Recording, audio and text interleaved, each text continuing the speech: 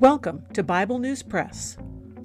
Our goal is to discuss biblical faith beyond cliches and buzzwords, whether such words are religious or political. Sometimes we sit around the table and fellowship. Sometimes we do a little time travel. It is all part of our journey with our Abba Father, who has given us the key to life. We do it with Jesus, and we do it together. Welcome. Hello, I'm Laura. I will be reading 1 Kings chapter 4 from the World English Bible. King Solomon was king over all Israel. These were the princes whom he had: Azariah the son of Zadok, the priest; Elihoreph and Ahijah the sons of Shisha, scribes; Jehoshaphat the son of Ahilud, the recorder; Benaniah the son of Jehoiada was over the army; Zadok and Abiathar were priests; Azariah the son of Nathan was over the officers; Zabad the son of Nathan was chief minister, the king's friend; Ahishar was over the household, and Adoniram the son of Abda was over the men subject to forced labor. Solomon had 12 officers over all Israel who provided food for the king and his household. Each man had to make provision for a month in the year. These are their names: Ben-Hur in the hill country of Ephraim, Ben-Dekur in Makaz in Shaalbim, Beth-Shemesh, and Elon Beth-Hanan; Ben-Hesed in Aruboth, Succah and all the land of Hepher belonged to him; Ben-Abinadab in all the height of Dor.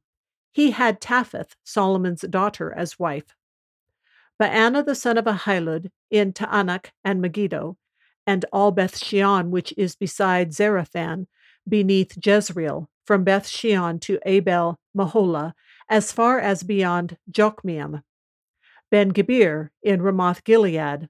The towns of Jair the son of Manasseh, which are in Gilead, belonged to him, and the region of Argob, which is in Bashan, 60 great cities with walls and bronze bars, belonged to him; Ahinadab the son of Edo in Mahanaim; Ahimaaz in Naphtali.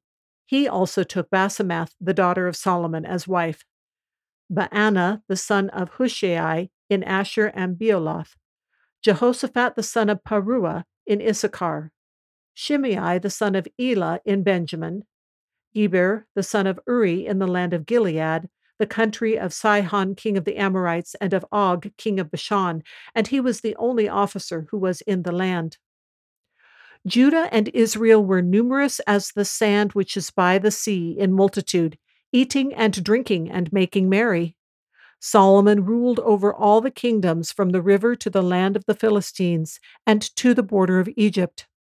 They brought tribute and served Solomon all the days of his life.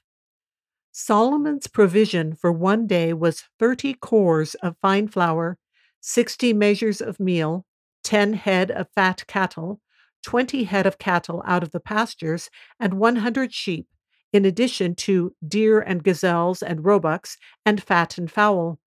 For he had dominion over all on this side of the river, from Tifsah even to Gaza, over all the kings on this side of the river, and he had peace on all sides around him. Judah and Israel lived safely, every man under his vine and under his fig tree, from Dan even to Beersheba, all the days of Solomon.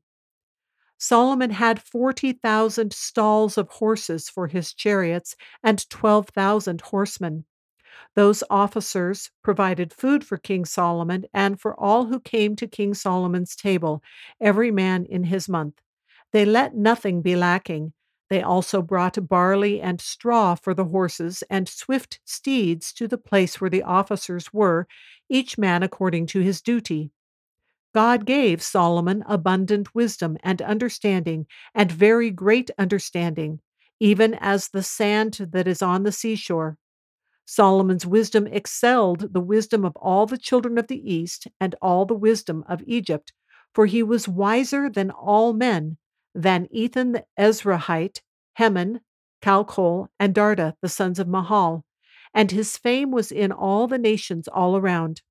He spoke 3,000 proverbs, and his songs numbered 1,005. He spoke of trees, from the cedar that is in Lebanon, even to the hyssop that grows out of the wall. He also spoke of animals, of birds, of creeping things, and of fish.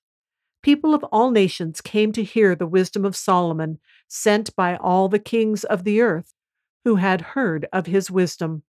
That's the end of chapter 4. This chapter summarizes King Solomon's life.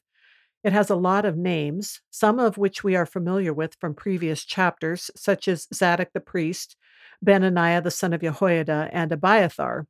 Some of the names make me wonder, such as where it says the sons of Nathan, were they the sons of Nathan the prophet, or possibly Solomon's brother Nathan, or was just this some other Nathan? We hear about Nathan the prophet the first time in 2 Samuel 7:2, and we hear about Solomon's brother Nathan in 2 Samuel 5:14. Since Solomon was about 20 when he became king, his daughters were probably too young to marry at first. They're spoken about in verses 11 and verse 15 as having been given in marriage. So that indicates the span of time that this listing, all this organization took place. And also because it speaks in verse 21 of all the days of Solomon.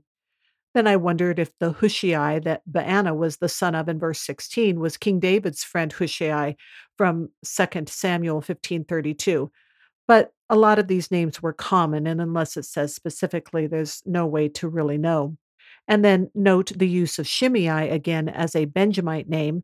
You can do a word search in the Blue Letter Bible and see this name shows up from genealogies in the time of Numbers when the Israelites are in the wilderness with Moses to the book of Ezra where they are returning to the land, and there is a Shimei given in the list of those who are putting away pagan wives. I noticed in the list of the 12 officers that the first few names were just listed with Ben in front of them, and then the others were listed with a first name, and then we were told they were the sons of. So if you go to BibleStudyTools.com, they have a New American Standard Old Testament Hebrew lexicon, and it tells you what the word Ben means in Hebrew. And I'm actually just going to read you the first few definitions. It means son, male child, grandson, children, youth or young men, or young. If you recall the Benjamin, who was the youngest son of the 12 of Israel, and that name Benjamin meant son of my right hand, so he uses that name there. So when the first few names say Ben such and such, it's kind of like only giving a surname or a family name, and it seems a bit less personal than the listings that include the first names. It is also interesting to hear of Solomon's two daughters, but then it makes me wonder just how many children he had with all the wives that we'll hear about later. After listing the 12 officers over the different regions responsible for providing supplies, the entry describes the extent of the territory of Solomon and the huge amount of supplies that he and his household or households needed each day, and that he had peace. This is in quite a bit of contrast to the years of both Saul and David with their nearly constant battles with the Philistines, not to mention internal rebellion. We'll hear later that Solomon did have some concerns, but apparently nothing that escalated while he was alive.